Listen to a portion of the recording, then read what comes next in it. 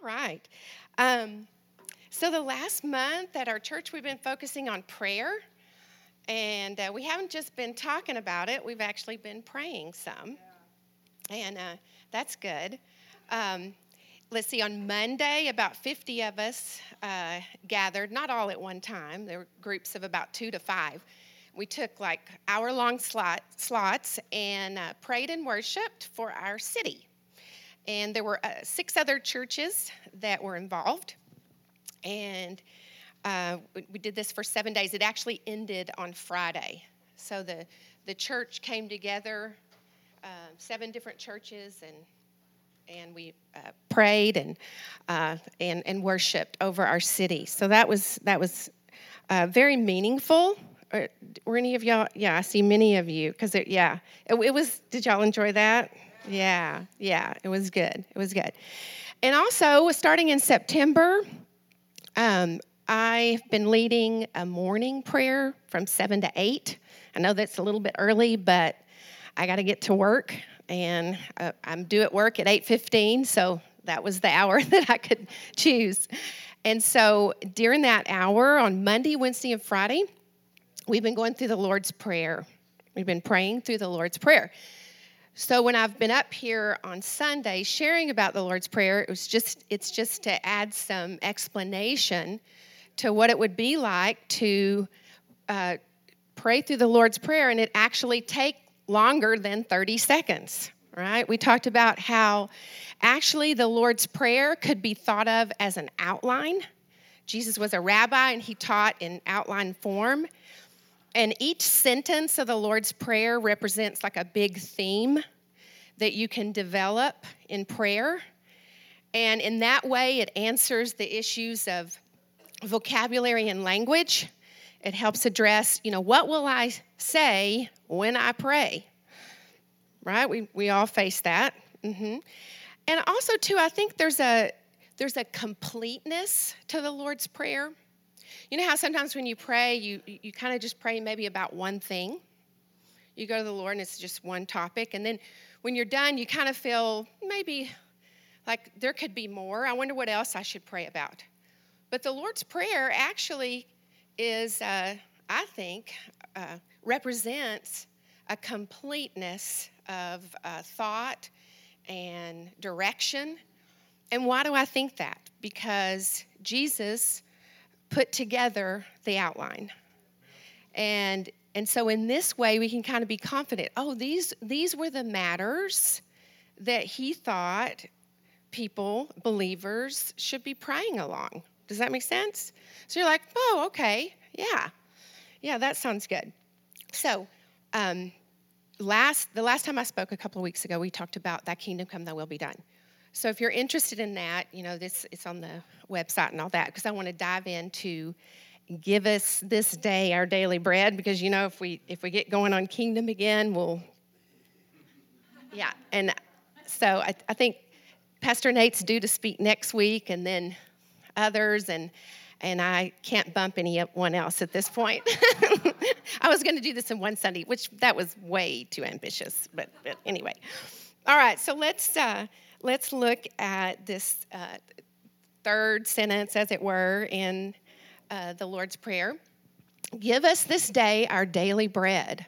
Give us this day our daily bread. And there's an alternative meaning to, instead of daily bread, actually, the Greek more says, give us this day the bread of tomorrow. And so in reading and studying about this, I'd heard about this a long time, and it fascinated me.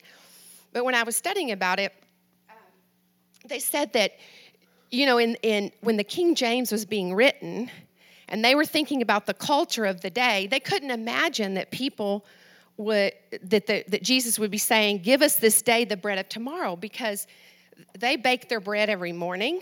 They ate their bread. They did not keep their bread. And there was maybe some confusion in the Greek. Is it daily bread? Is it future bread? And so they landed on daily bread, and the King James has kind of controlled the way other translations have carried it out. But actually, though, there is a strong indication that it meant, give us this day the bread of tomorrow. The bread of tomorrow.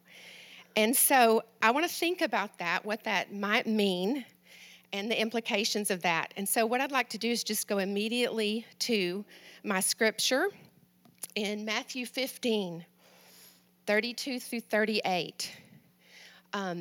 Jesus, this is the Galilean phase of his ministry, and they actually, Jesus was ministering, he was healing people. Before the 32nd verse is an account of a bunch of healing.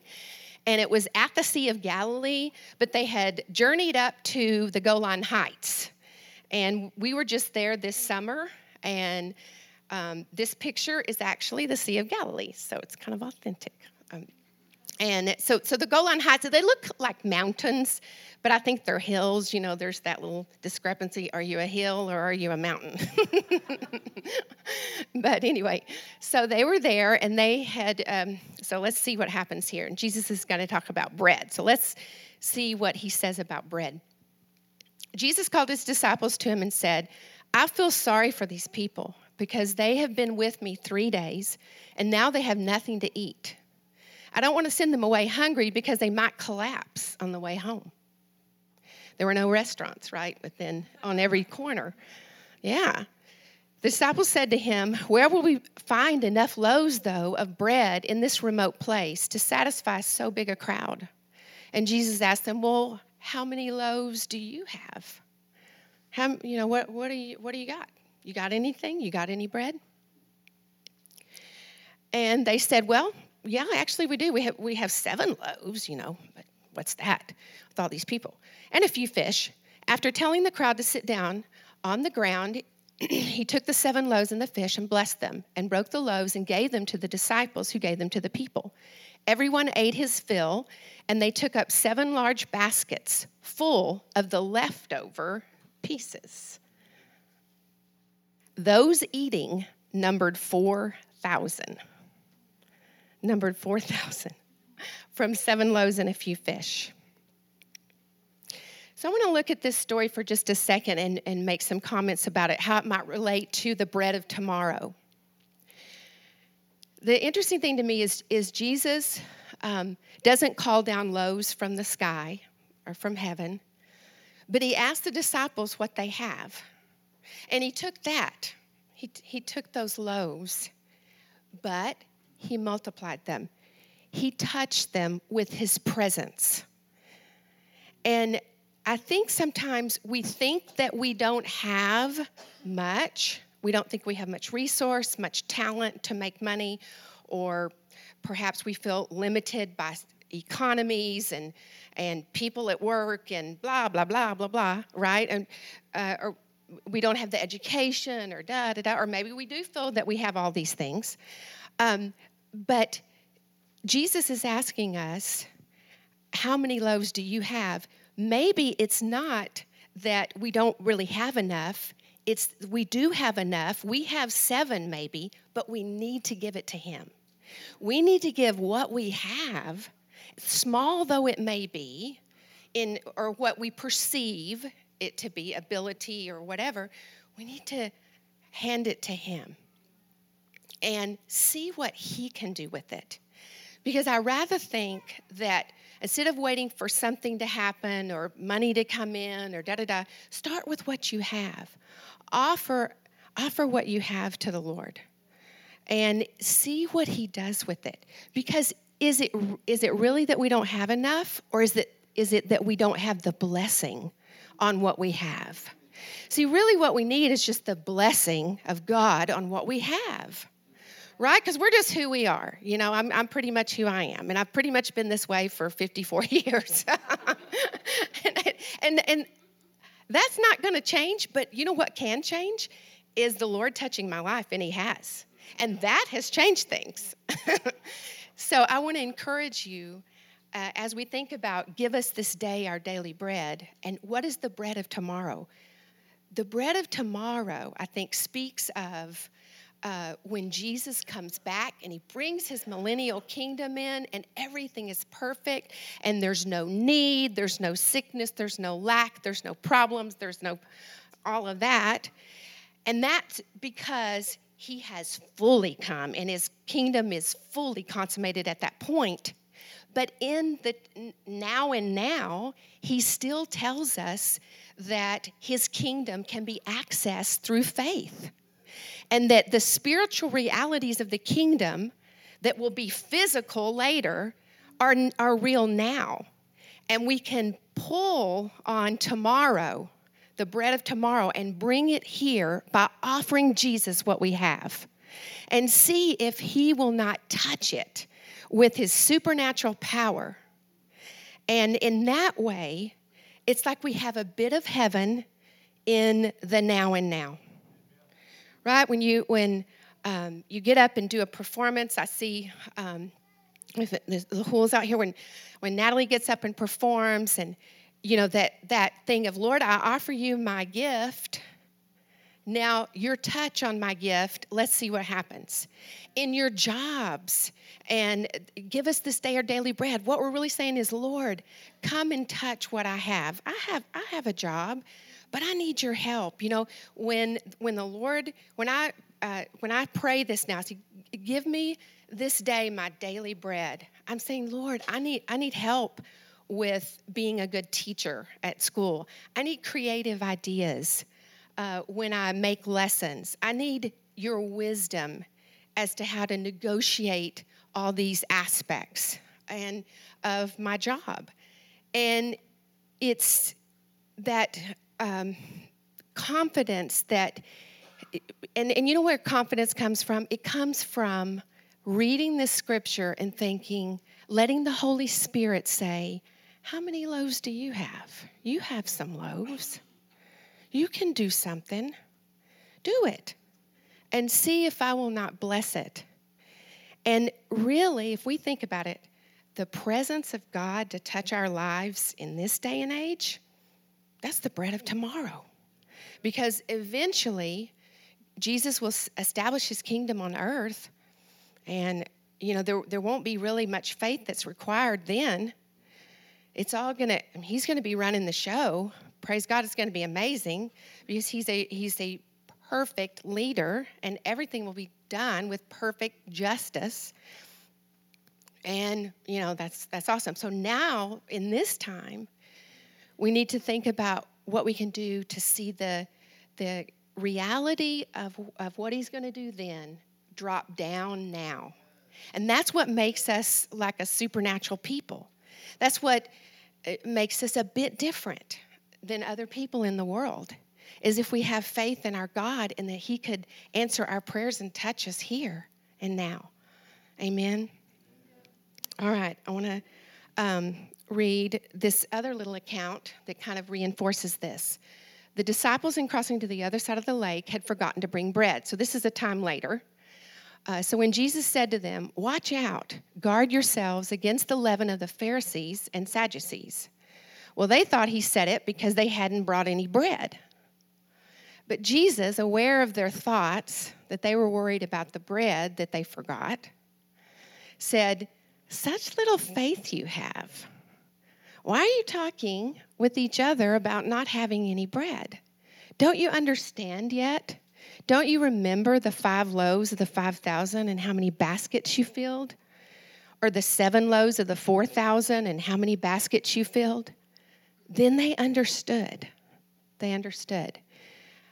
They were to guard themselves not from the yeast for bread, actual natural bread, but from the teaching of the Pharisees and the Sadducees.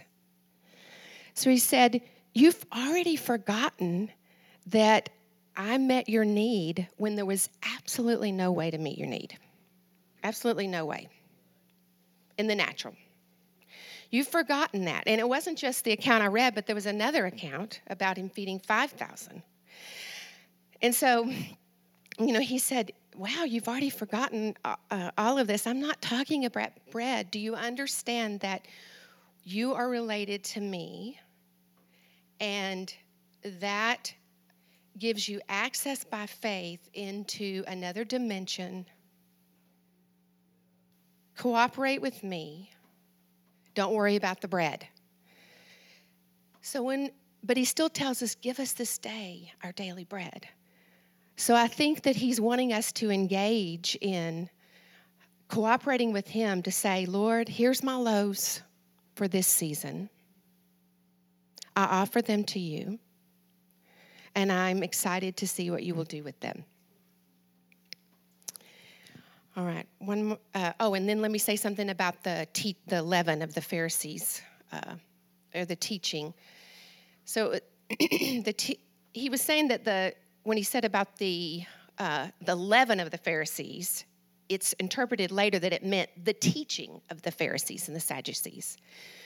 So I don't know it was so much what they taught, but it's what it was produced in people that were under their ministry, the Pharisees and the Sadducees, because I think they sowed a lot of unbelief in people, a lot of concern about unimportant things. I think they sowed, kind of like a fear of bad things happening. And in other words, it wasn't about taking risks with the Pharisees and the Sadducees. And so I think that in a sense, he's saying, guard against the unbelief. Actually, it's not the bread that's the most important thing. It's not the money in your pocket. It's not your job. It's the attitudes that you have about all of it. That's what's important. That's what I feel like he was saying. So it says, so don't be anxious. So now I'm going to read from Matthew 6, again about bread. So don't be anxious. What will we eat? What will we drink? How will we be clothed? For it is the pagans who set their hearts on all these things. I think pagans just mean people that have no knowledge of God, right? They just don't have any knowledge of God. So we have knowledge of God. So we're not to set our hearts on all those things. Your heavenly Father knows you need them all. But seek first his kingdom and his righteousness, and all these things will be given to you as well. So again, he's saying, don't worry about the bread. But you do have your part to play. You do have your job to do, as it were. And what's that job? I think that job is to offer him what we have, to ask him to touch it, and then even in our material, it talks about in material goods, even finances. Proverbs 11:24, there's one who scatters and yet increases more. There's one who withholds more than is right, but it leads to poverty. Honor the Lord with your wealth and with the first fruits of all your income. Then your granaries will be filled and your vats will overflow with new wine. So that's an encouragement that one way we can act out our faith that God's got the bread covered is to give some away. And then that really kind of helps you think about, oh, here's my tithe. Ooh, God, you got the bread covered? Because I know this 10% is just 10%, but it's getting to be more and more as I make more and more money. No. But anyway, so think along those lines.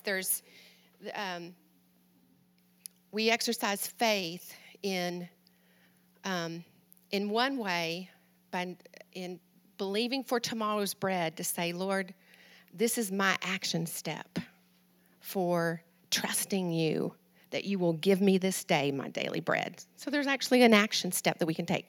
And I love action plans. You know, if you have a task and it's a complex task and you're just supposed to sit there and wait for it to get done, that's extremely difficult. But if you are given a job to do as part of the task to get it all finished, it actually helps a lot. And I think that was brilliant of God to give us an action step, some way to be involved in giving financially in order to see heaven's economy be released in our lives. Amen. Amen. All right. So give us this day our daily bread. Do you have anything? Did you get anything maybe that you could think about to pray along those lines when you're praying in the Lord's Prayer? I encourage you, too, to just look up bread in a concordance. There's a lot of references to bread in the New Testament. There's a symbolic meaning for bread that's very rich. Jesus says he's the bread of life. He says, he who comes to me will not hunger. He who believes in me will never thirst. So that's quite a promise. There's been times that when I say, give me this day my daily bread, I'll just think about coming to the bread of life. I'll just say, Jesus, I come to you, Lord, that you would fill some places that I feel lacking today. That's in John 6. John 6 is one of my favorite chapters in the New Testament. And yeah, it's really comforting, and it's meaningful, it's powerful. And it's about Jesus as the bread of life. And again, he's I don't want to go into that because I think we've covered it. But John 6, check it out. So, all right, so let's move on now to forgive us what we have done wrong, as we too have forgiven those who have wronged us. So forgive us what we've done wrong. Forgive us of our offenses as we forgive those who've offended us. Some translations say forgive us of our trespasses as we forgive those who've trespassed against us. Whatever thing makes the most sense to you. This is from the Complete Jewish Bible, and it's just, he's just a very plain speaker, and I like it. But forgive us what we've done wrong as we too have forgiven those who've wronged us. Now, I think if you ask someone, maybe that didn't know anything about the Lord's Prayer, but that maybe they knew something about God, I think it's likely that they would say, oh, it probably says something about, you need to confess your sin, you need to be forgiven of sin, that kind of thing. I think that, most people would say that. But I wonder how many people would connect the action step on our part to being forgiven of sin. That we have something to do towards other people, like a horizontal issue, that's super connected to the vertical issue. I wouldn't have thought that necessarily. I think it's also kind of interesting that this is like the fourth or fifth line of the prayer, because it goes back to he continually cleanses us from all sin. I would kind of think, it'd probably be our Father who art in heaven, forgive us of our sins. That tends to be sometimes what we think of first, because we have kind of a sin consciousness, and but it's kind of comforting. He's like, I know, I'm aware of everything.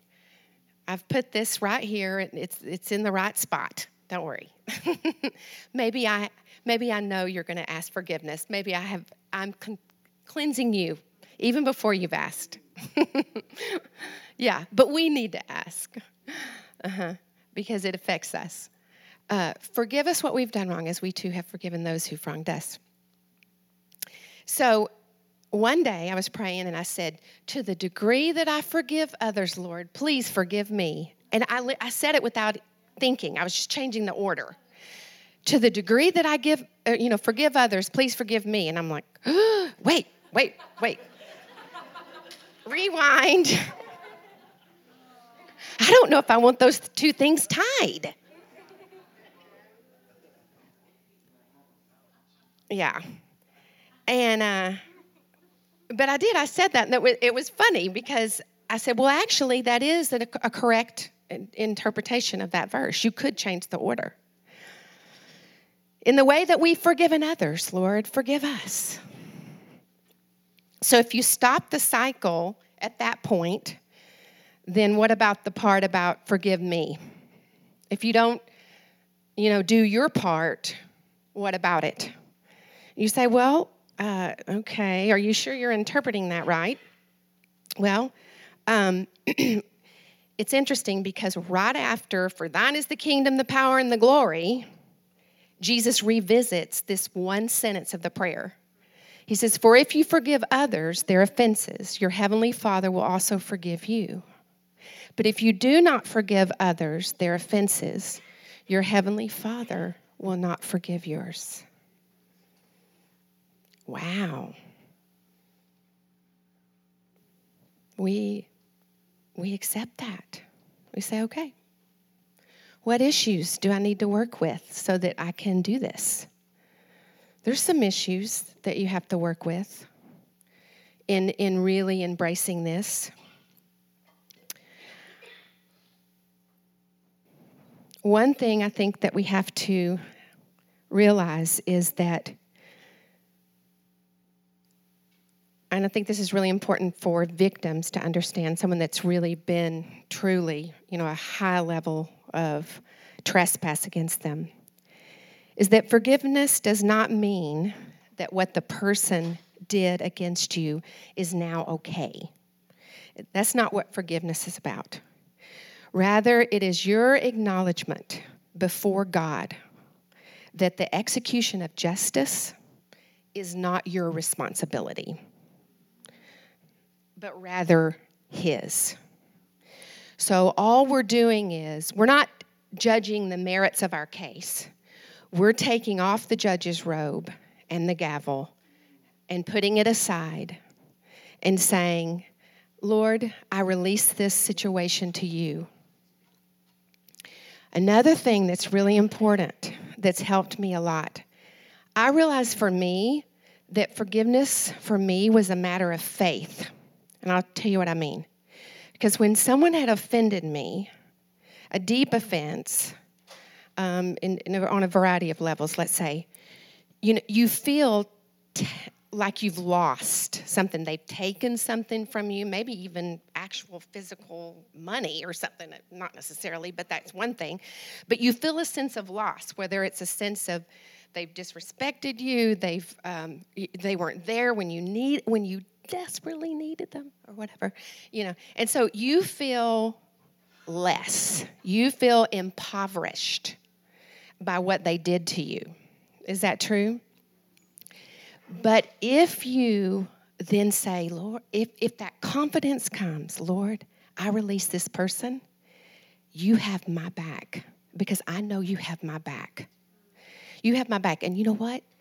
You can restore what they took.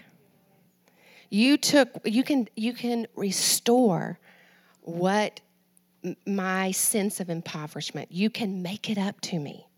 Does that take faith? Yeah, it does. It does. It does. But I'm telling you, the Lord so helped me. One time there was something that was really significant. I felt like it was actually someone that was here many, many years ago.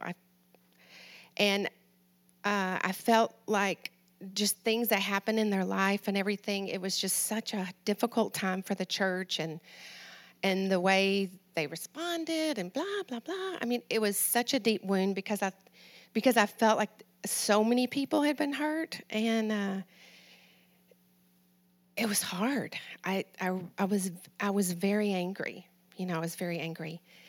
And the Lord brought to mind that passage from Exodus where Moses took the tree, the stick, and he threw it in the bitter waters of Marah, and they became sweet.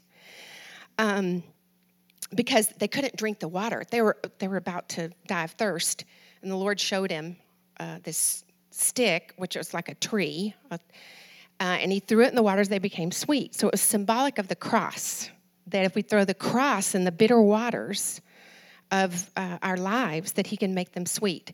And I remember for a course of time, whenever that negative emotion would come, I would throw the cross, as it were. I throw the cross like the stick. I throw the cross into these waters of resentment. And I'm telling you, it affected my emotions. It really did. It just saying those words, I throw the cross in the bitter waters, that Lord, you would make them sweet. It would change. It changed it. It changed it for me. Yes. And the other thing about forgiveness is that it's truly a matter of focus. Because as long as we look at what others have done against us, then it's extremely difficult sometimes to forgive. But if you keep your eyes on what the Lord has forgiven you of, if you turn away from that and then you think about, oh yeah, this is look what you've done for me. Look at all that you've done. I can forgive this $100 debt because of the $1 million debt that you forgave me of.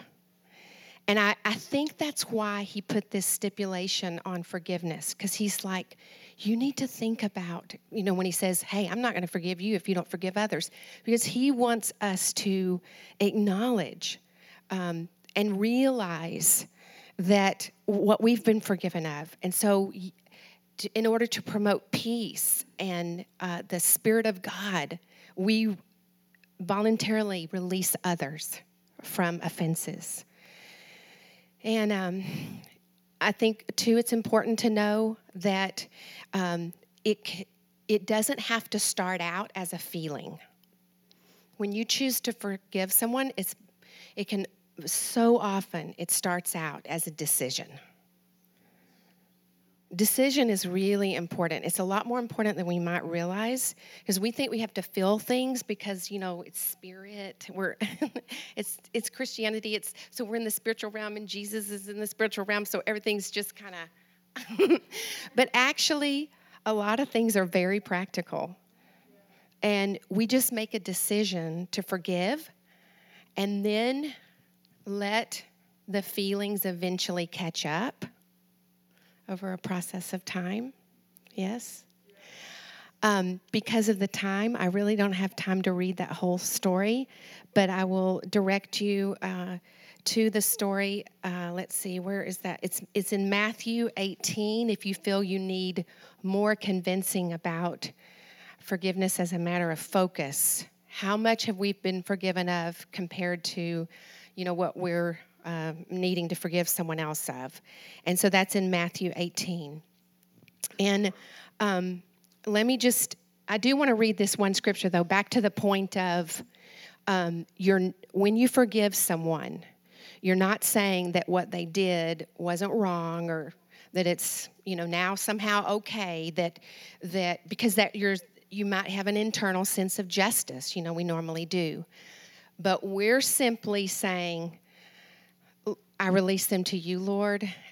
And also, oftentimes, in the middle of this, I've thought, honestly, the Holy Spirit would show me a lot of times when I was upset about something. He would bring to my mind the times when I'd done the exact same thing.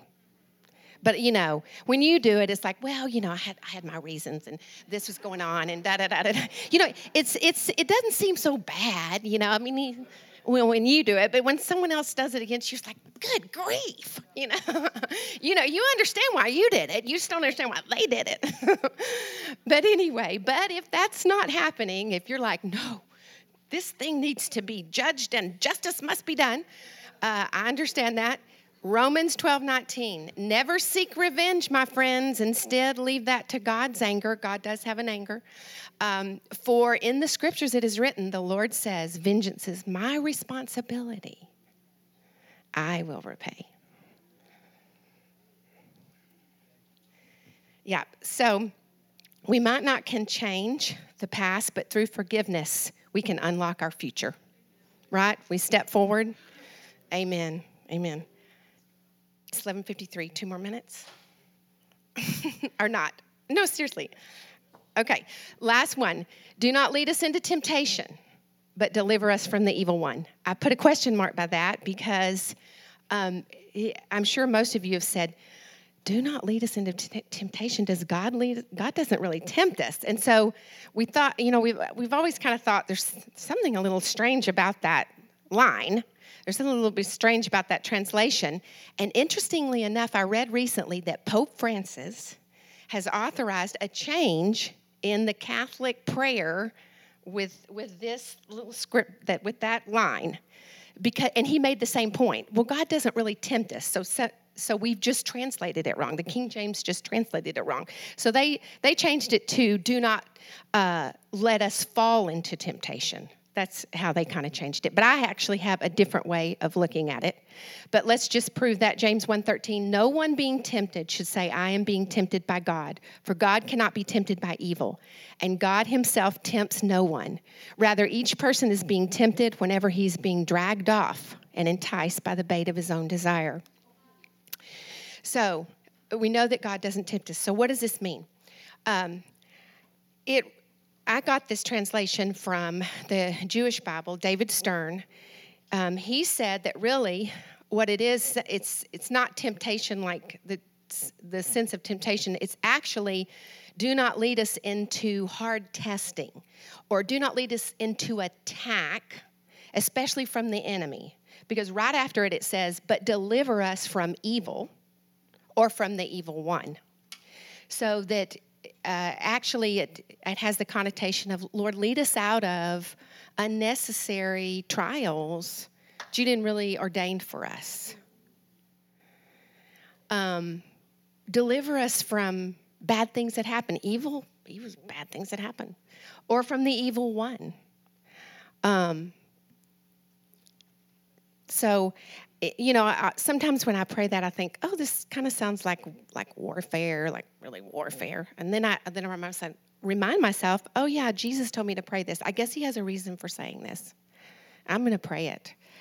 And sometimes it's really easy to pray because I feel a lot of faith. Lord, lead us out in this life or in this season of our walk, even as a church. Lead us out of hard testing. Lead us into that broad place, that beautiful place of blessing. And if it's too much for your faith, you say, well, the Lord tests us, then just say, lead us out of unnecessary or demonic testing, right? Demonic attack. Amen. Amen. For kingship, power, and glory are yours forever. Amen. So be it. Amen. So, and if you ever want to join us, Monday, Wednesday, Friday, we kind of go through this. We take about 10 minutes on each little part. But thank you, Father. You can come up, Glenn. Yeah. Thank you, Father, for your prayer, Lord. We thank you for your instruction. Oh, Lord. Thank you for your people, Lord. Thank you that you would fill our cups today, Lord. You would make low every mountain, and you would fill in every valley in all of our lives. Make low every mountain. Amen. Praise God. Let's stand up. Let's all stand up if you would. And I just feel led maybe to turn some of the lights down out here. I just want to give us an opportunity just to, Rachel, if you just lead us in some worship time, just let the Holy Spirit settle in on a portion of that he's speaking to you right now about with the teaching, anointed teaching. Thank you. The Holy Spirit then can speak. Where do you need? Maybe it's what do you have to give? What are your 5 loaves, 2 fish? Maybe Holy Spirit, I ask that as we just take this next couple of moments to worship you, you would highlight, shine your light on where we haven't given to you. An area. What you would like us and calling us to reach forward to the bread of tomorrow to bring in today.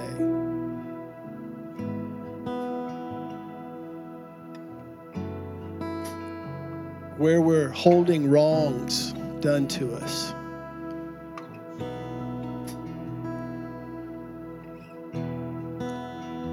Lead us not into harsh testing. Deliver us from the evil one. Just do business with God right now as we worship.